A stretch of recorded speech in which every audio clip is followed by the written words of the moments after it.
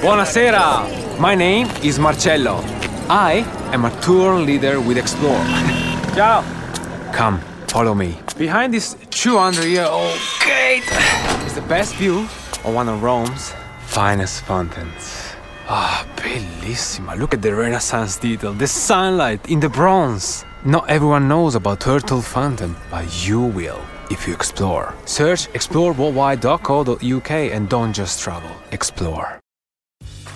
Grey's Anatomy, the most iconic binge-worthy drama, is back, along with answers to the biggest cliffhangers. Will Teddy survive? Will Joe and Link finally find happiness together? Meredith returns along with fan faves like Arizona. You can now stream every episode of Grey's ever on Hulu and new episodes next day. Watch new episodes of Grey's Anatomy Thursdays at 9/8 Central on ABC and stream on Hulu.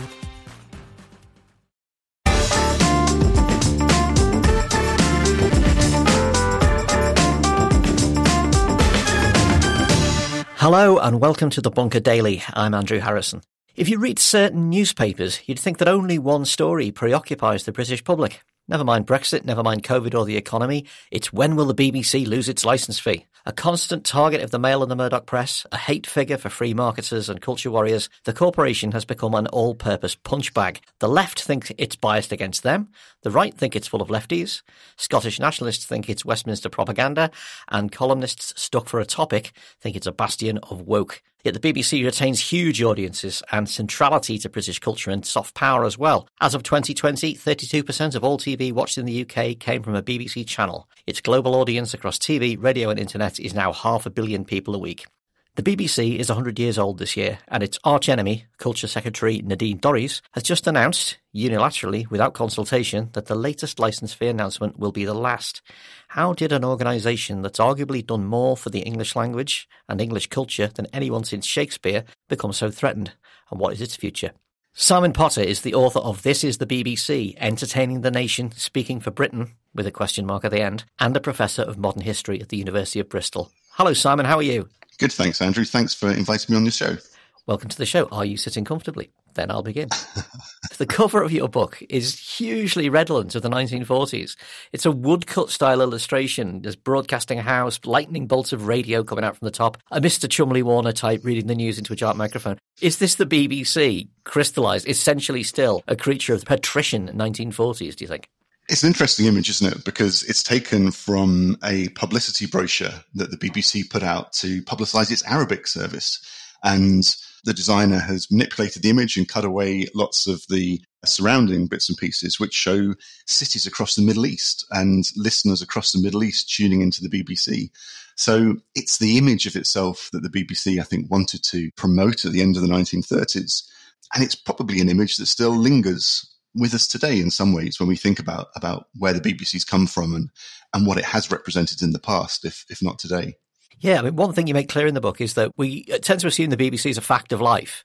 You know, it's always been there. It's like Stonehenge. But it is, in fact, an exceedingly strange and unusual thing. And, in fact, the product of haphazard decision-making. Tell me a bit about those haphazard decisions. Yeah, so I think when radio broadcasting starts up in Britain, nobody quite knows what it's for or what it's going to be. It's very hard to predict the future of radio.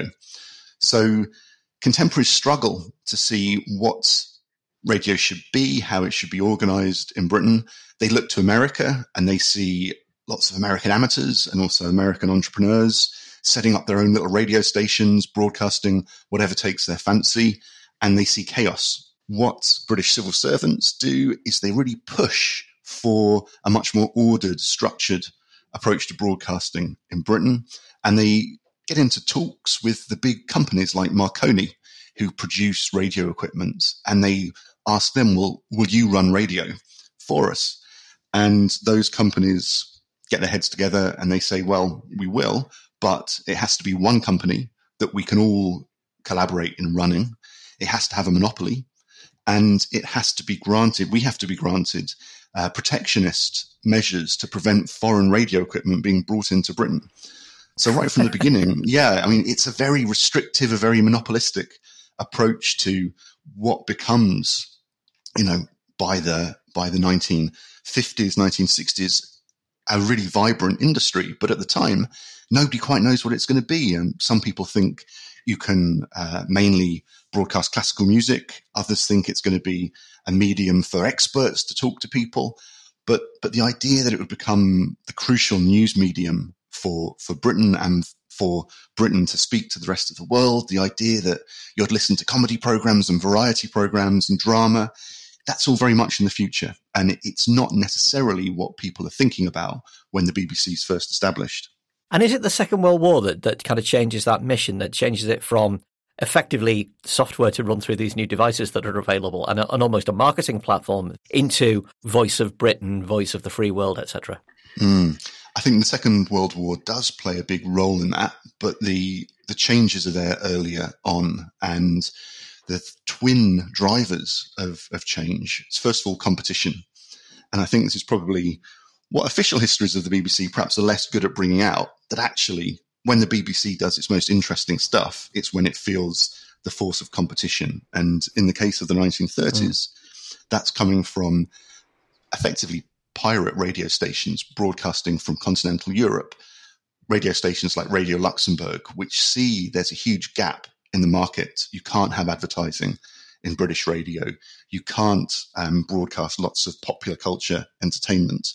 So what Radio Luxembourg does is it gets into commercial arrangements with British entrepreneurs who go out and court British companies, get advertising contracts from them. Then they make programs themselves in London, fly them over to Luxembourg, and broadcast them back at Britain in English. So the BBC all of a sudden faces this competition from a completely unexpected quarter, and very rapidly has to change what it does in the wake of that. And probably the most famous example is Sunday broadcasting. So on Sundays in the late 20s, early 30s, the BBC doesn't start broadcasting till the afternoon. You might get some somber religious music, a religious festival. You're not going to get any comedy or dance music. That's what Luxembourg provides. And very quickly, the BBC has to abandon this somber funereal Sabbath and start broadcasting more popular programs. The other big driver of change in the late 1930s is what fascist Italy and Nazi Germany are doing internationally. So they are broadcasting really well-produced, well-thought-out, very resource-intensive international broadcasting services aimed at places like the Middle East, but also crucially aimed at the United States. And the British government starts to put pressure on the BBC to compete. And the BBC, from 1938 onwards, works in a really close relationship. There's an unwritten gentleman's agreement, is quite characteristic of the 1930s, between the BBC and the British government, that the BBC will start to provide a much more soft power / propagandistic service for listeners, crucially in places like the Middle East, but also in America. So I was trying to locate in the book, where is the genesis moment where the government and the BBC start fighting? I don't know whether you'd agree, but the idea that it's actually in the 1950s when independent broadcasting is allowed for the very first time. There's a great bit where you write, to its critics, the post-war BBC seemed to reflect all that was bad and obsolete about middle-class home counties monarchist imperial Britain. J.B. Priestley said that he always thought the Archbishop of Canterbury would be next door being interviewed. And I sort of feel like the BBC has had to carry this all my life, reflecting Britain without being stuffy. Is that moment when independent broadcasting comes in, is that a major kind of change of direction for the BBC? I think it is, yeah. I mean, it is crucial. You get an attempt at the BBC. So basically the BBC has got a monopoly of all broadcasting in Britain until 1954. And it's probably worth just pausing and almost repeating that, because it seems almost amazing to us that one company has a monopoly of all radio and television in Britain up until 1954. It's astounding. It's a different world. Churchill's government Churchill is no fan of the BBC. He bears grudges against it from the way he'd been treated before the war. And also, by the early 50s, the government wants to get rid of austerity Britain. It wants a more consumerist, vibrant economy. So this BBC monopoly with a complete ban on commercial advertising, it's not going to last. So ITV effectively is authorised and starts broadcasting in London in 1954, and the BBC really struggles to compete. It starts to hemorrhage listeners and viewers to commercial television, which is just much more bright and attractive and interesting for most people. Under that force of competition, the BBC loses a lot of its audience, and it's really when a man called Hugh Carlton Green, who's the Director General, and he's also the brother of Graham Greene, the novelist, and also he's one of the family members of the brewery company Green King, who make the beer. And he's a big beer fan as well. So Carlton Green comes in, and he's very intent on winning back the majority of the audience, the BBC. And that's when the BBC really starts to try and shrug off this stuffy establishment image. I don't think it ever entirely gets rid of it. And I think you can still see today at times when it's, reporting on the royal family or certain events in foreign affairs, the BBC goes into this strange official mode. I mean, I lived in Ireland for a while, and when I came back, I was really struck by, the BBC just suddenly almost throwing a switch and going back to that sort of Mr. Cholmondeley Warner establishment voice. Yeah, it's like they mentally put on the dinner jacket while reading the news, don't they? It's like you can imagine suddenly it's gone into black and white and the guy's got a bow tie on. Yeah, exactly. So, I mean, you do right that in the 1960s and 70s, the BBC does start to make, lots of very popular and very provocative programmes. Much of this has been lost because they had this policy of wiping shows like My Beloved Doctor Who, just to reuse the tapes. And so a lot of this stuff is like a huge chunk of popular history, which our parents and grandparents lived through on a daily basis that we have no way of revisiting. What were these particular shows? How important were they? How kind of controversial were they? I mean, I'm thinking of things like Z-Cars, and That Was the Week That Was, and Up the Junction. Yeah, I mean, some of them have survived, and I think the BBC has made an attempt to put some of them back into the public domain through iPlayer and various other things, but a huge amount has been lost. And even Dudley Moore and Peter Cook, their comedy programs, I think, are almost completely lost. At the time, they were seen as being, a really new, fresh style of comedy, and we just don't have them anymore. I think some of the hard-hitting investigative documentary that is made in programs like Special Inquiry, there's bits and pieces of that left, but it's hard to recapture a lot of the dynamism and the quite radical sometimes programming the BBC was making at that time.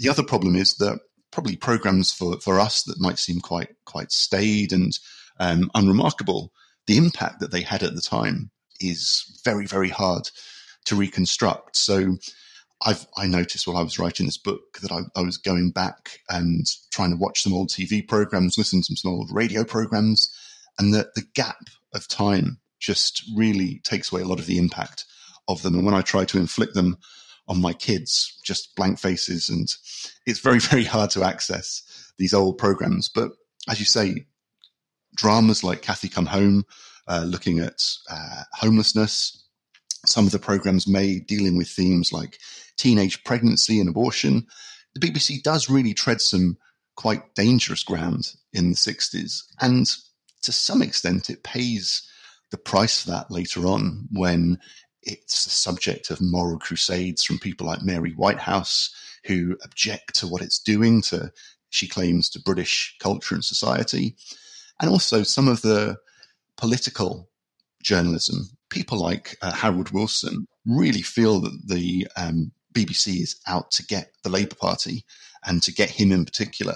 And he takes it out on them and installs Lord Hill as the chairman of the BBC, who is the former head of the Independent Television Authority, so basically ITV's statutory authority. And I think it's Attenborough. Maybe this is an urban myth, but David Attenborough is alleged to have said that it was like appointing Rommel to lead the Eighth Army. How would you give the BBC into the hands of somebody from the tawdry commercial world of ITV? I'll never forgive Mary Whitehouse for nobbling Doctor Who when it was at its best, when it was basically hammer horror for kids, incredibly exciting. And she leads this protest that it's too gory and too violent, and the show was neutered. I mean, this has been a constant theme with the BBC, hasn't it? The idea that it is somehow corrupting the morals of the nation. Is there an alpha scandal on that one? Is there a ground zero, a root for it, where it first started happening? So I think the BBC is very aware right from the beginning that it is a potential focus for debates about taste and decency and moral standards. And I think people could pretend that things like print journalism or books, you could limit the spread of disruptive ideas through censorship, but also because it's expensive to buy books. Radio is 10 shillings for a license in the 1920s and 30s. Everyone by 1939 who wants access to radio can have that. So it's universal. And that really makes it, I think, a lightning conductor for these debates about taste and decency. So the BBC imposes restrictions on what can be broadcast from a very early stage. Some of the more risque performers like Ronald Frankow, and thinking about old programs, if you Google Ronald Frankow and have a look at some of his routines, there's this bizarre mixture of the risque and Mr. Chumley Warner style of 1920s performance in the Top Hat and Tails. And people like Frankow, they can't do certain things on radio. I think there are then all sorts of debates in the 30s about politics. So once the BBC gets its Royal Charter in 1927, it's allowed to cover a wider range of controversial political issues. And there's a great quote from the Postmaster General before that happens. He's the sort of chief regulator for radio at the time. And he says, once you let politics into broadcasting, you'll never get broadcasting out of politics. You're always going to have controversies. That famously leads to the resignation of Hilda Matheson, who was a pioneering woman working at the BBC in the late 20s and the early 30s, who brought all sorts of intellectual figures from the world of Bloomsbury to the microphone.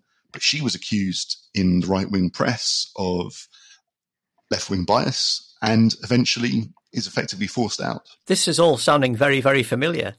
Yeah, that's what I was going to say. I mean, you can see a lot of that in what's been happening in British politics and the difficult place the BBC has tried to occupy, where effectively it pleases neither side. And whereas a newspaper on an issue like Brexit can pick a side and it knows that it will have an audience for the viewpoint that it presents, the BBC just can't do that.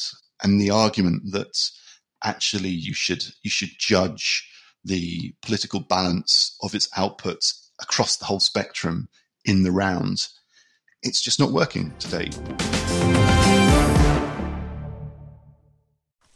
How's it? My name is Lassetti. I'm a tour leader with Explore. Come on, let me show you something. Oh, careful. Can you see it?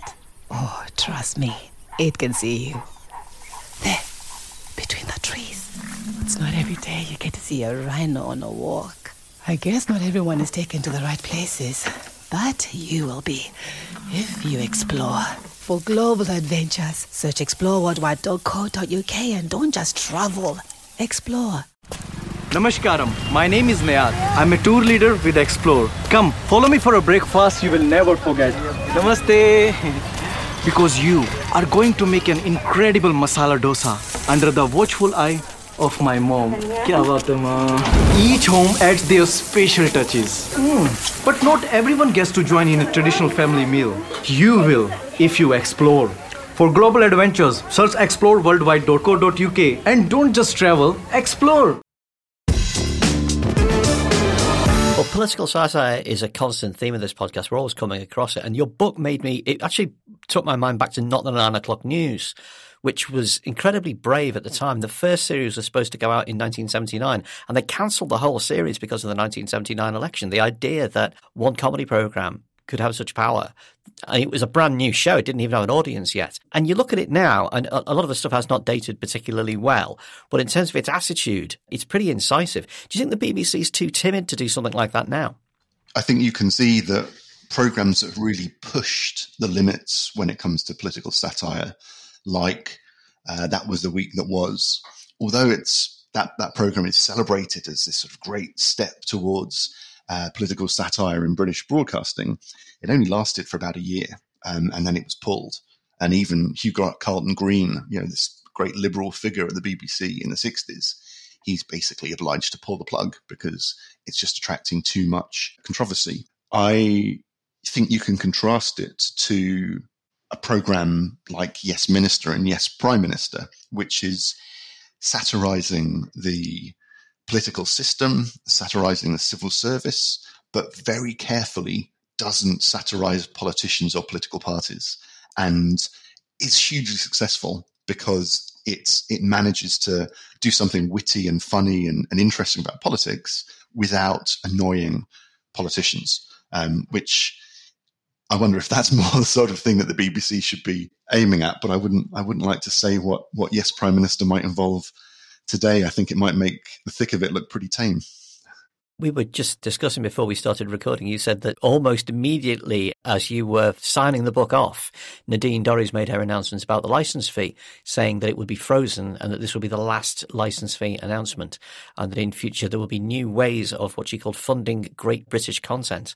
You write in the book that you think the BBC is now under greater threat than at any time in its history. Do you think the government will succeed in ending the licence fee? I think if there's one thing I've learned over the last 5 years, is not to try and predict anything about government policy or what its nature will be or what its successes or failures will be. But having said that, I think there is very clearly an identifiable drive at the moment, and there has been for some time, to once and for all reform the way public broadcasting is funded and operates in Britain.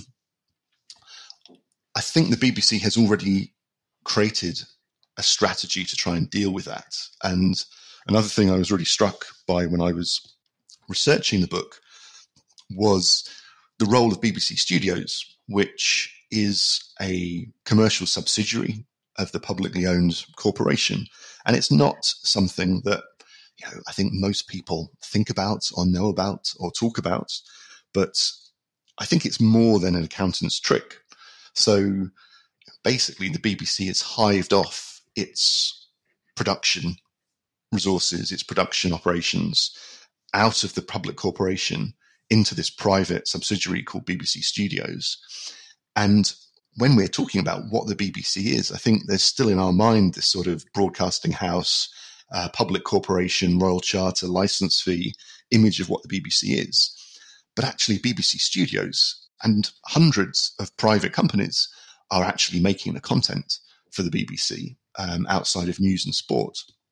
We have reached a stage where even people who are quite supportive of the BBC wonder whether the current system of license fee, public corporation is really still what is required.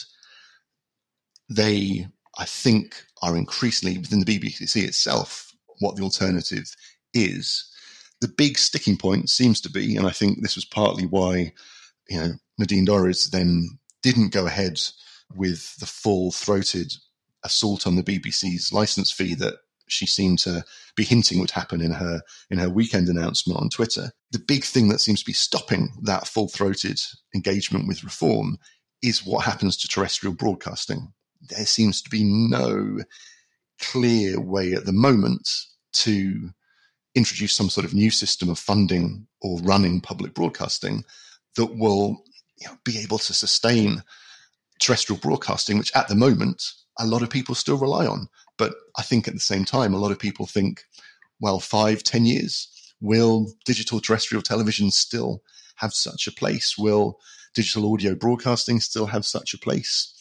Probably not. And is that the point when the government can say, now we can move ahead and change things very radically?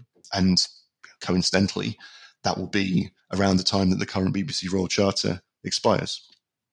When you look at how to fund this stuff, and the thing that's always trotted out is a Netflix solution, Conservative MPs absolutely love to say, well, Netflix is only X pounds a month. What great value it is compared to the BBC. Well, of course, the Netflix doesn't do news, weather, the internet, radio, local stuff, nation stuff, language stuff, any of that. Do you think that this kind of rather glib subscription model can survive scrutiny when it actually goes through the work of committee and goes through the Commons and the Lords, and when you actually see that by any comparison, the licence fee actually does provide pretty good value for money? I think it can work for some things. The BBC is already making programmes for, BBC Studios is making programmes for streaming platforms, and the BBC is selling a lot of its programming, the sort of streaming rights to its programme through other platforms. So the BBC is already sort of engaged in that subscription model, and it's also got this BritBox platform of its own, which it shares with ITV, which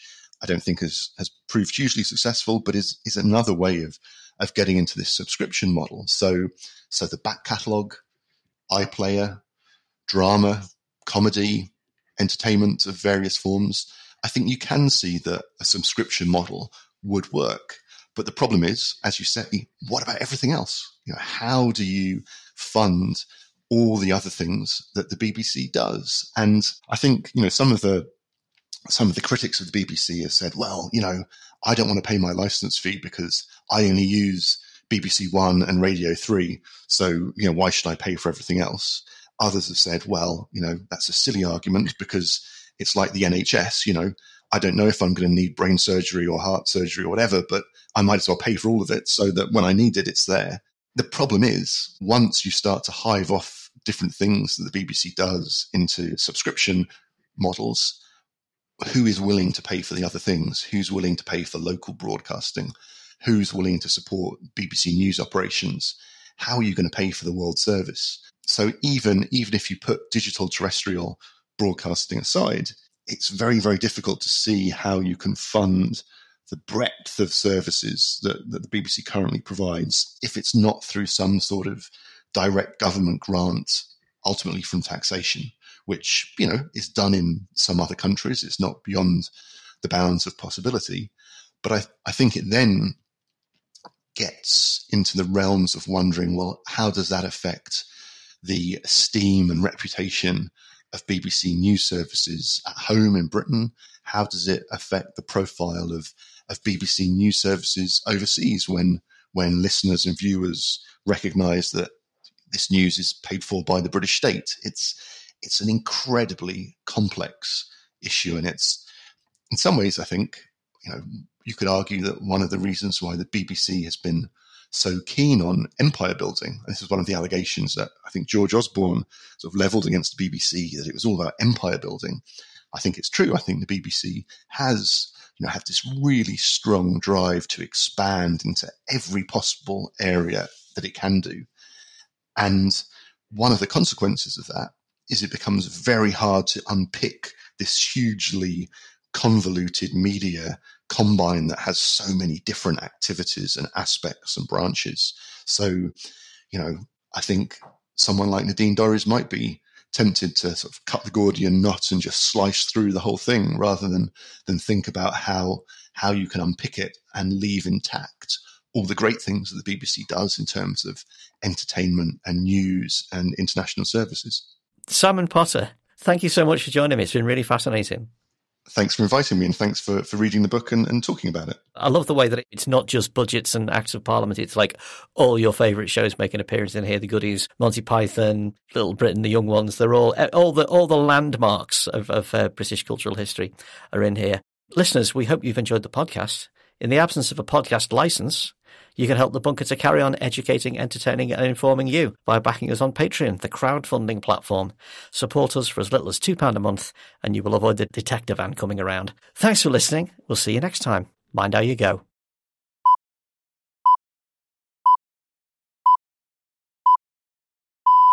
The Bunker Daily was produced and presented by Andrew Harrison, with lead production by Jacob Jarvis and supplementary production by Jacob Archbold, Jelna Sofronievich and Alex Rees. The music was by Kenny Dickinson, and it was a Podmasters production. Next on Radio 4, The Kitchen Cabinet heads to North London, where Alex Andreou samples the new culinary trend of Doritos lasagna. But first, the shipping forecast, issued by the Met Office at 0600. Viking, cyclonic 4 to 6. Moderate or rough, occasional rain, good, occasionally poor. North at Sierra, cyclonic 4 to 6. Moderate or rough, occasional rain.